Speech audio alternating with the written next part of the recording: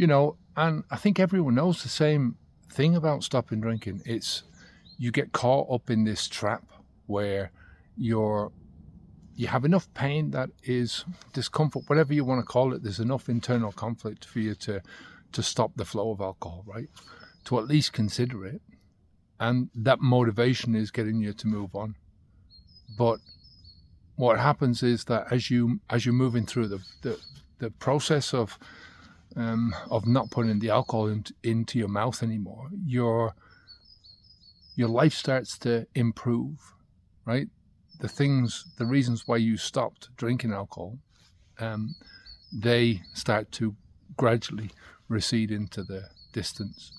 So if pain is your motivation to do these things, if pain is your motivation to stop drinking or to stop smoking or to stop whatever it is you're doing to make those changes in your life, then as soon as that pain starts to diminish, then the motivation also diminishes with it, right? And this is the problem. So you get the pain, you stop the flow, the pain diminishes, then you start the flow again because the motivation is gone. So you have to keep working on that motivation. That's what we're talking about when we say stop the flow, do the work, move on, right? Because whenever you make a big change in your life, your habits don't see this. Your mind doesn't see the habit as being good or bad. It just sees it as is what is. The judgment in how good or bad a habit is what you get out of it. The reward at the end of the day. And with what I would term a bad habit, alcohol, smoking, there is a reward in the moment, but in the long term, you're getting a lot of consequences. It's like using a credit card. You get the reward in the moment, but you're going to pay a shitload more money in the future, right? Maybe never get yourself out of debt, and that's the problem with alcohol. So there's always this conflict inside. We've talked about this before as being the conflict between two wolves, and it's not really. It's like a conflict between a wolf and a chihuahua, because the wolf is the strong one. The wolf is the habit. The wolf is the one that you've been feeding for a long, long time.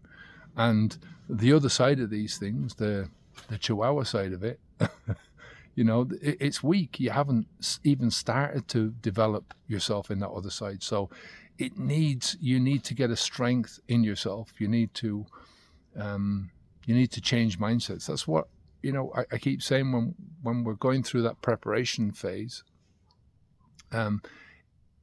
that 2 weeks is worth its weight in gold because it changes the way that you view the first month, right? It changes the ideas in your mind going into that first month. And that can be priceless because the more you can get on the side of that chihuahua, the bigger that chihuahua is going to grow, right? Sorry for the dog influence. We've got the dogs with us this morning. But you get what I mean. What you feed is what is going to grow. So you have to, if you want to feed the puppy wolf, let's say, we'll stop calling it a chihuahua. If you want to feed that puppy wolf to grow into the big, strong wolf that you want it to be, you've got to feed it the right stuff.